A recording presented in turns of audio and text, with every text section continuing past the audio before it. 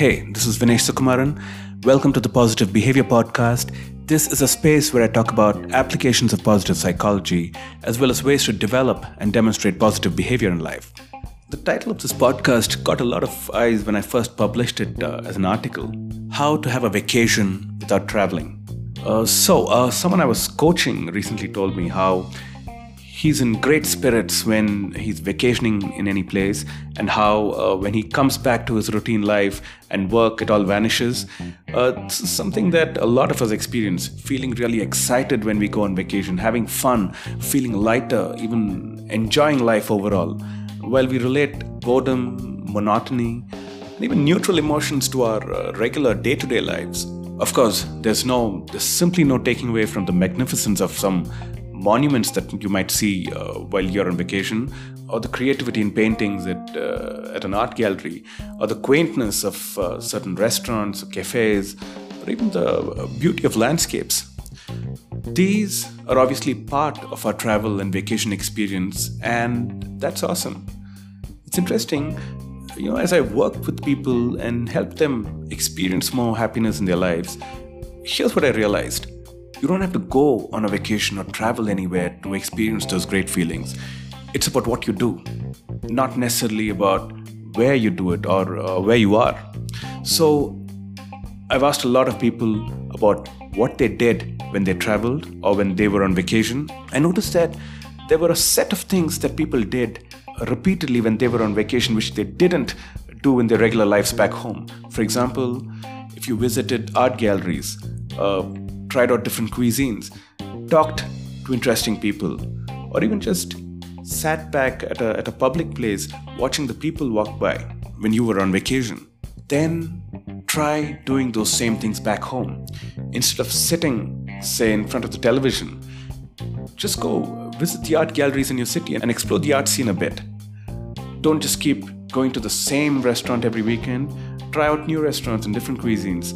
Attend a workshop or some event in your city and meet and talk to some interesting people there.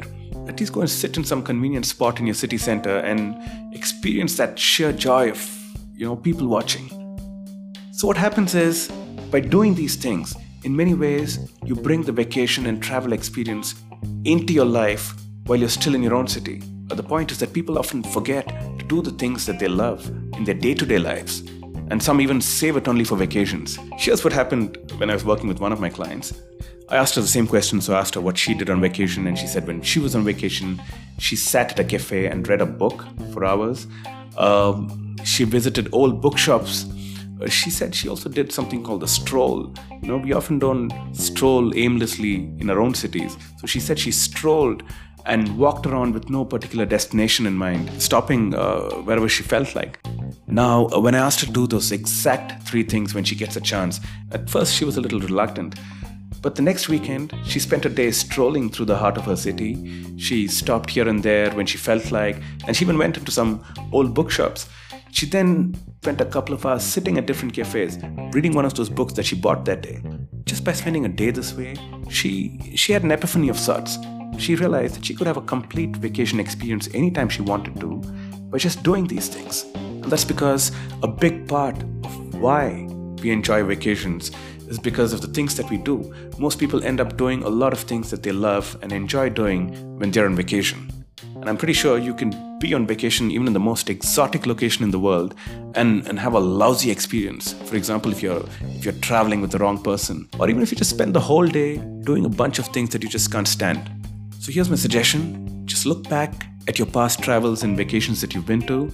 Spot all the things that you did that you really loved and enjoyed, and that really made it a sort of vacation for you. Then pick those things out, and from that list, pick out exactly those things which you can do in your city. And you'll be amazed how many of those things there are. And whenever you feel like having a vacation, spend an afternoon, an evening, or an entire day doing those awesome things that you otherwise do only when you're on vacation. So this, folks, is the secret of bringing a vacation to you rather than taking yourself to the vacation. Because the vacation at the end of the day is an internal trip. It's an internal experience. And if you can do in your regular life the things that you do on a vacation, you're going to experience those same feelings. For example, if you only eat sushi when you're on vacation, maybe then one of the weekends you should go to an awesome Japanese restaurant in your city and eat some sushi.